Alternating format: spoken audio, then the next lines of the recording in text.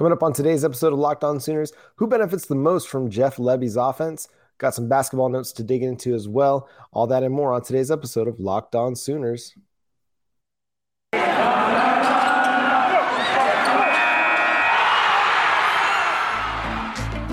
You are Locked On Sooners, your daily podcast on the Oklahoma Sooners. Part of the Locked On Podcast Network, your team every day.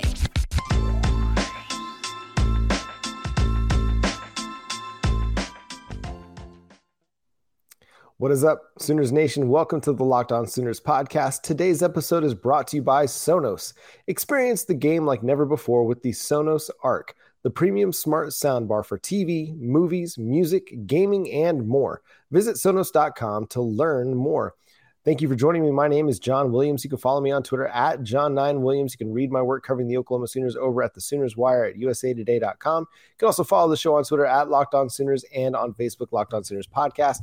And we're going to get into some offensive football, talking about Jeff Lebby's offense and who benefits the most.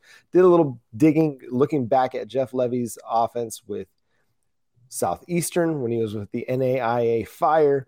Also his time at UCF and at Ole Miss, and a few things that I kind of discovered here.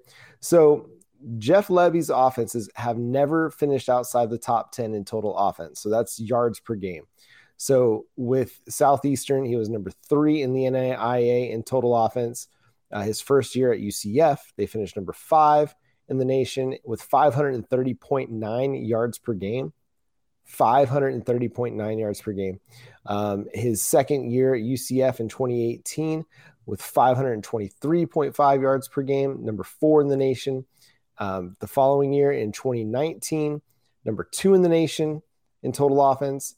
His first year at Ole Miss in 2020, they were number 3 in the nation in total offense at 555.9 yards per game. And that's going up against a lot of SEC defenses in that 2020 season. If you'll remember correctly, they didn't play many non-conference games. So that's pretty salty offensive output for Jeff Lebby's offense. And then in 2021, they were number 6 in the nation in total offense at 492.4 yards per game. His scoring teams have been really good as well. When he was with the NAIA Southeastern Fire, they finished number 1 in scoring offense. His first season at UCF, number 1 in scoring offense at 48.2 points per game in 2017, and number 6 in scoring offense in 2018.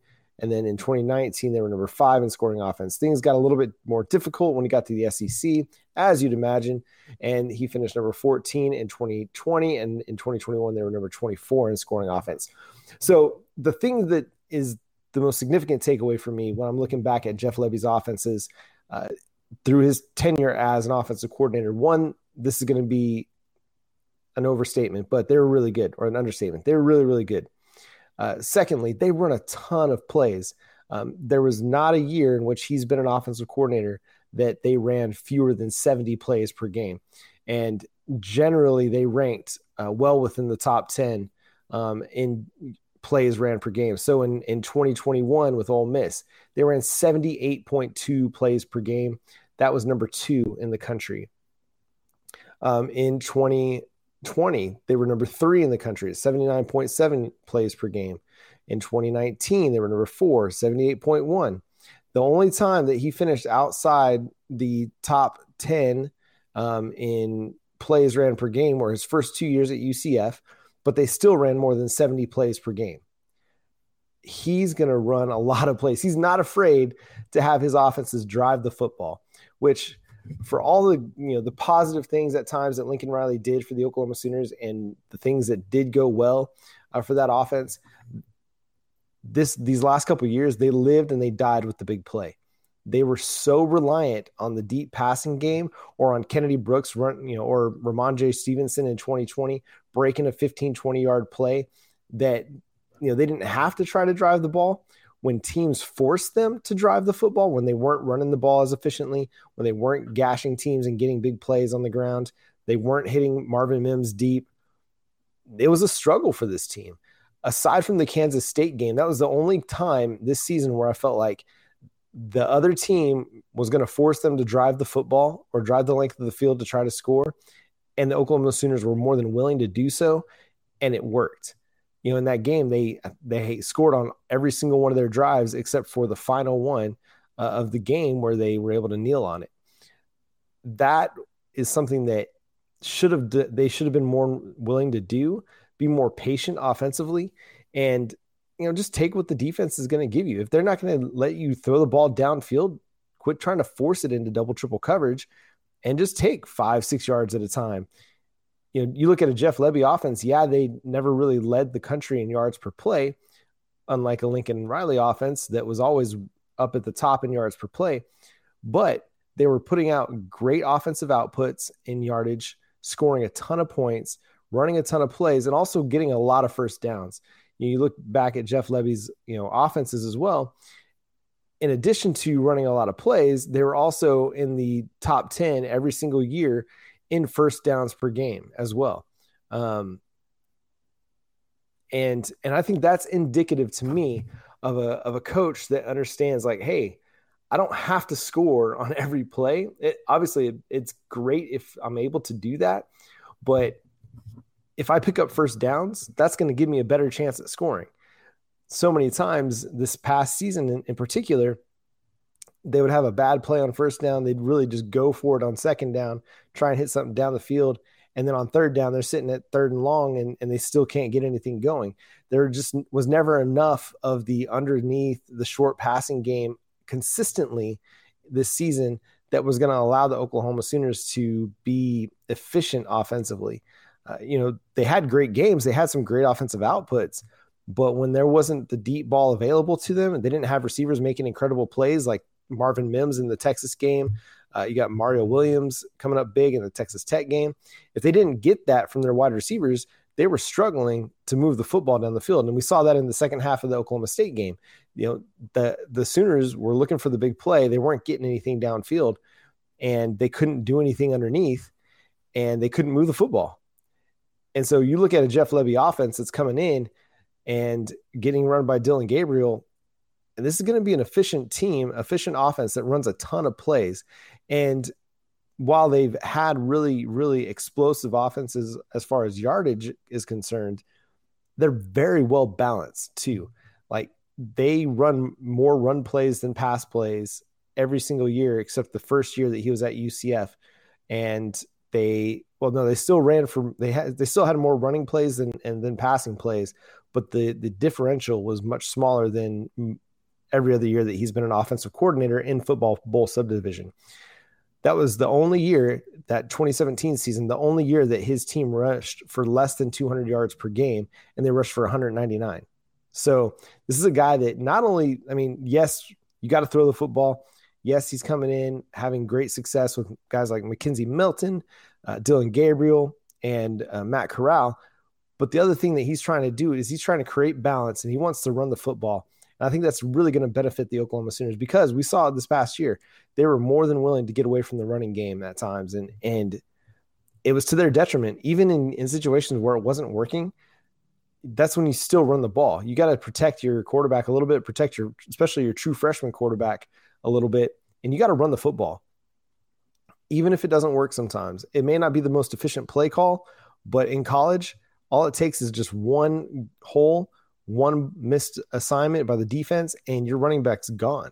And I think that was one of the negative aspects of Lincoln Riley's play calling this year, is it seemed like he was more than willing to abandon the run a little bit too early in games. When he had a good running back in Kennedy Brooks, he had an offensive line that at times was a better run blocking unit than it was a pass blocking unit. And so looking at Jeff Lebby's offense as it pertains to the Oklahoma Sooners and getting ready for the 2022 season, there's a lot of Sooners that are going to benefit greatly from Jeff Lebby's offense. And we're going to talk about it specifically next after I talk to you about BetOnline. BetOnline would like to wish you a happy new betting year as now we continue our march to the playoffs and beyond. The NFL season is going strong. If you haven't gotten in on the action over there, you can get it done at BetOnline. It remains the number one spot for all the best sports wagering action for 2022. It's a new year and a new updated desktop and mobile website to sign up for today.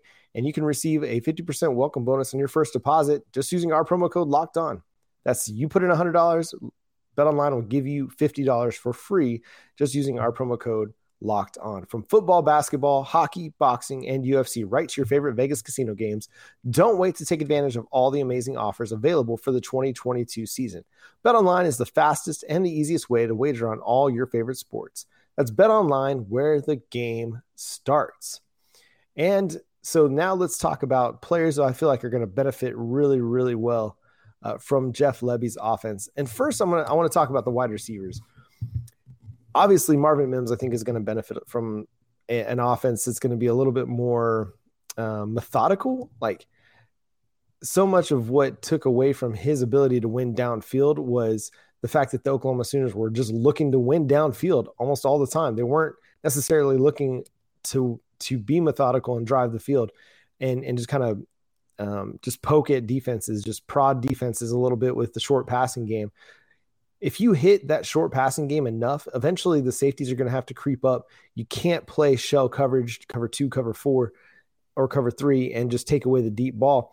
You're going to have to start cheating guys up if you're going to hit these short area passing options.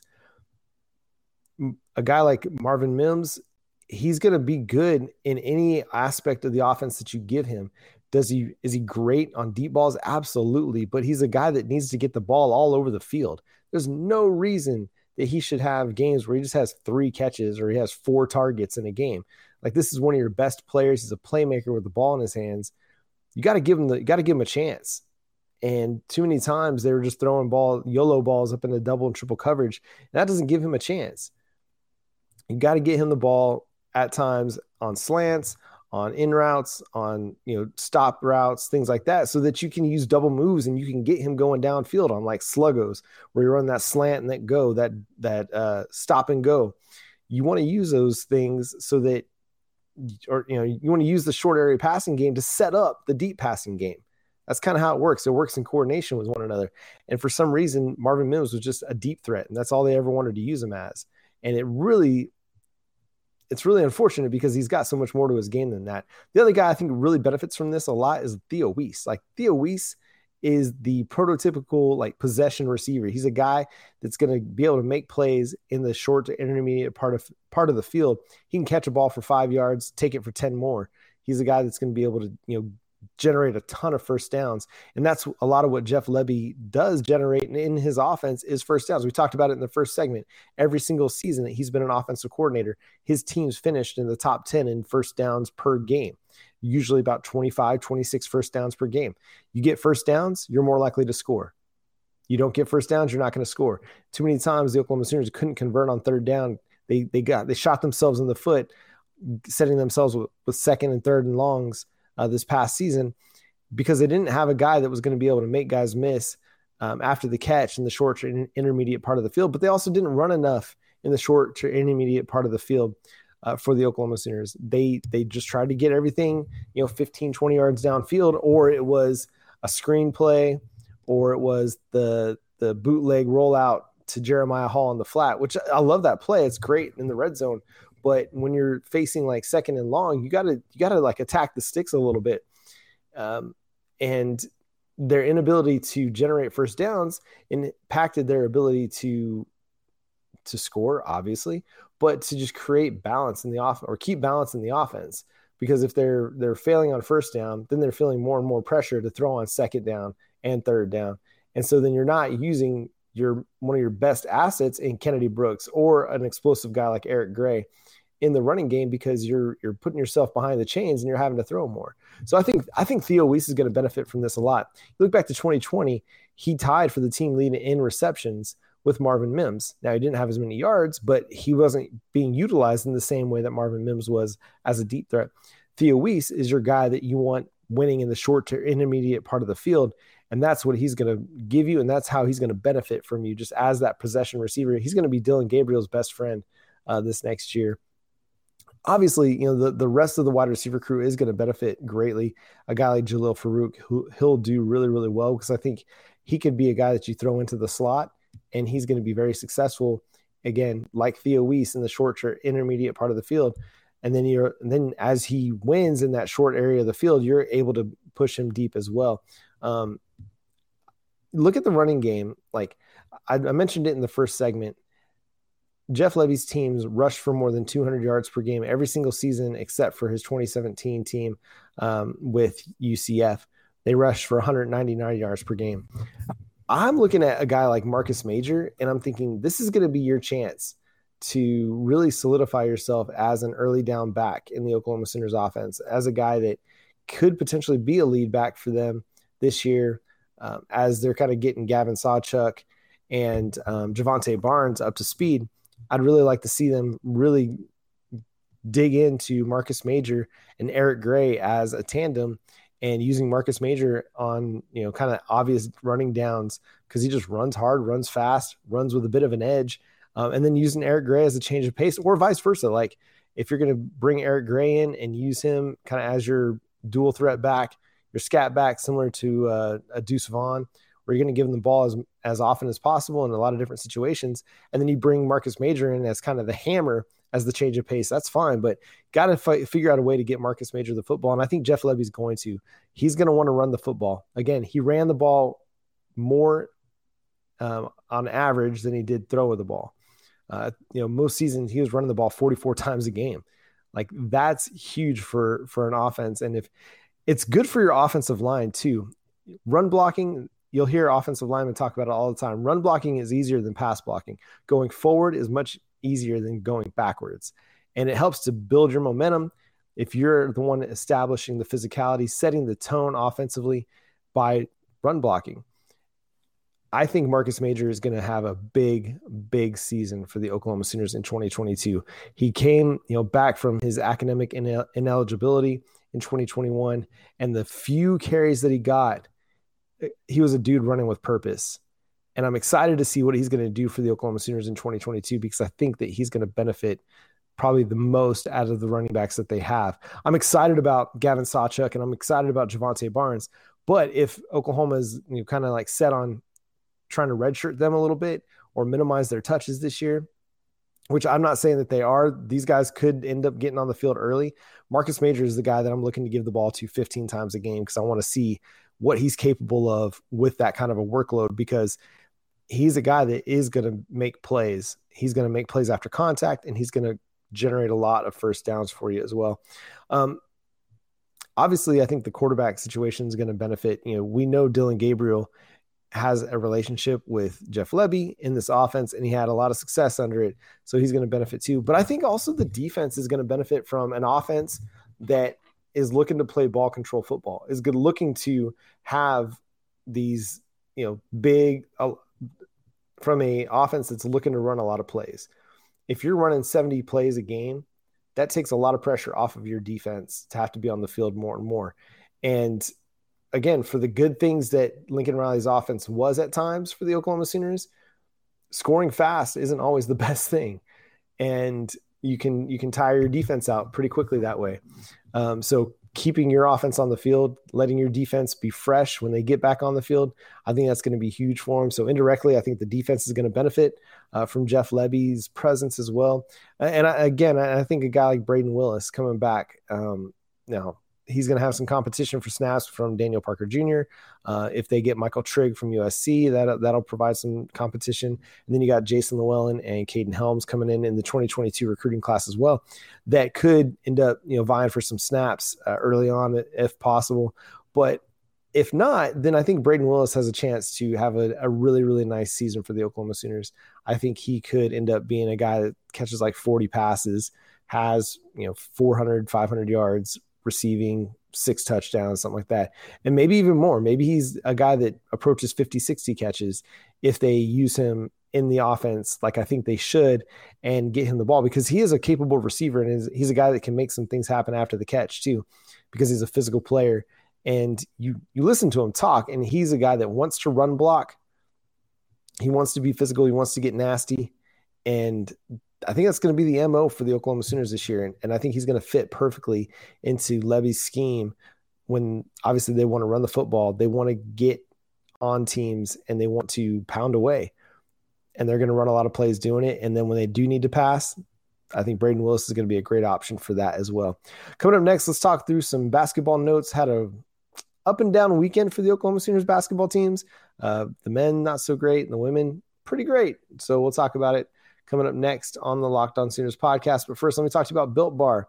Built Bar is the best tasting protein bar. It's the new year, so that means New Year's resolutions. If yours is about getting fit or eating healthier, make sure you include Built Bar in your plan. I know for me, I'm trying to eat a little bit healthier, minimize like the sweet treats that I eat, minimize some of the fast food that I'm eating as well. And so when I go to look for a snack, I'm going to grab a Built Bar.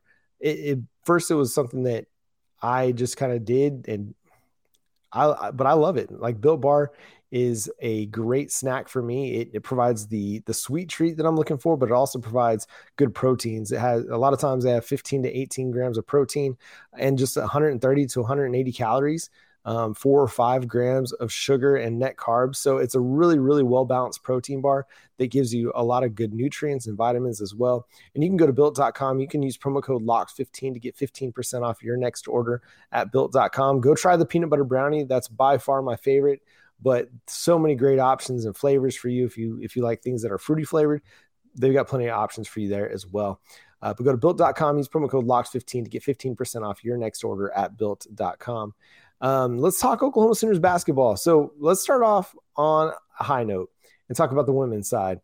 The women, they bounced back from a loss to Iowa State. Now they've won 3 in a row over Kansas, number 14 Baylor, and TCU. But it's really the Baylor and the TCU games. Against Baylor is their first win over them since I think 2015 or 16. Baylor was number 14 in the country, and they beat them 83-77 earlier in the week. And then they came back on Saturday and just demolished TCU 100-71. And the Oklahoma Sooners, who have the number 2 scoring offense in the nation on the women's side, they're continuing to just put up tons and tons of points. And Skylar Vann was named the Big 12 Player of the Week for her efforts off the bench this week. She had a great game against Baylor, scoring over the week, she averaged 21 points, 6.5 rebounds, and 2 assists and 2 steals in both of Oklahoma's wins.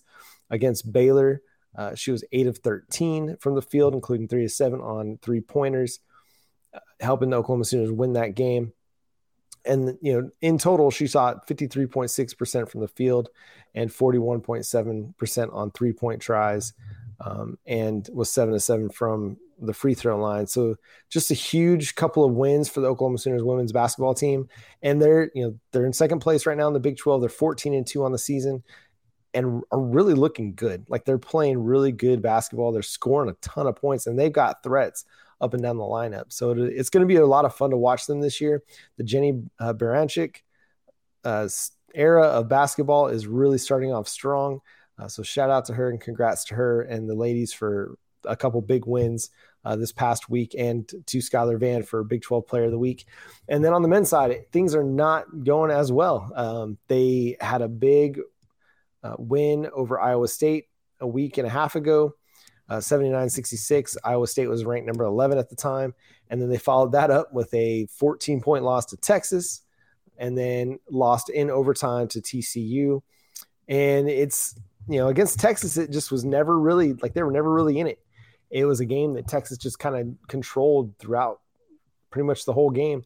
And then against TCU, they had a lead late in the second half and then just kind of let it slip away. And then TCU was able to generate a pretty big lead with just few minutes left to play in that game. Oklahoma was able to storm back to tie it up to go to overtime. And, Oklahoma had their chances at the end of overtime to win the game. They couldn't get a stop against TCU, who, got the go-ahead shot with just under, 30 seconds to play or so. And then, or maybe fewer, maybe it was less than 20 seconds per game or 20 seconds left in the game. And then they get a shot, and, it's Elijah Harkless, who I love as a player. Is a guy that you have to have on your team because he plays great defense and he can hit some clutch shots for you, but he just didn't take a great shot at the end of the overtime game. It was contested. He was kind of falling into it, never really got a good look at it. And the kind of the disappointing thing there is that they weren't able to get anybody an open look. And credit to TCU's defense. They played really, really well. TCU played hard that game. They crashed the boards, forced Oklahoma into a ton of turnovers. And if there's a flaw right now in Porter Moser's squad, it's that they do turn the ball over way too much. They had close to 20 turnovers in this game. And you're not going to be able to win a lot of basketball games that way. And And it wasn't like TCU didn't give them the opportunity to win it. TCU had 19 turnovers. Oklahoma had 20. But, that one turnover is the game. Like it could be the very essence of the basketball game. Oklahoma led 29-27 at half. TCU outscored them 23-21 in the second half. It's like it's one possession. That one possession matters. And you turn the ball over 20 times and you have more turnovers than your opponent, it's a great chance you're going to lose the game. And that's something they're going to have to figure out as they go into, the heart of the Big 12 schedule. They got a huge game against Kansas coming up on Tuesday night. And it doesn't get any easier from there. I mean, the Oklahoma Sooners schedule it's going to be a murderer's row for them. They got Kansas, number 7 Kansas, followed by number 5 Baylor. They got West Virginia after that, and then they go to number 2 Auburn after that. So, they're going to have to figure out their ball handling situation. Who's going to take care of the basketball for them? Who's going to make the smart play? Who's going to make the right play? I'm impressed with some of the things I'm seeing out of Bijan Cortez. For a freshman, he's playing well beyond his years. Tanner Groves provides a lot of energy off the bench. Emoji Gibson, he's just up and down. He can be great one game and then kind of underwhelming the next game. They've got to find some secondary scoring, and they got to find some balance. They got to find a guy that they can rely on every single game to provide that scoring touch for him, because it's just been, Elijah Harkless here, Emoji Gibson here, Tanner Groves here. Sometimes we're getting a Jordan Goldwire hitting some shots and leading the team in scoring. And so they've got to figure out who's going to be their guy, and they just haven't figured that out yet.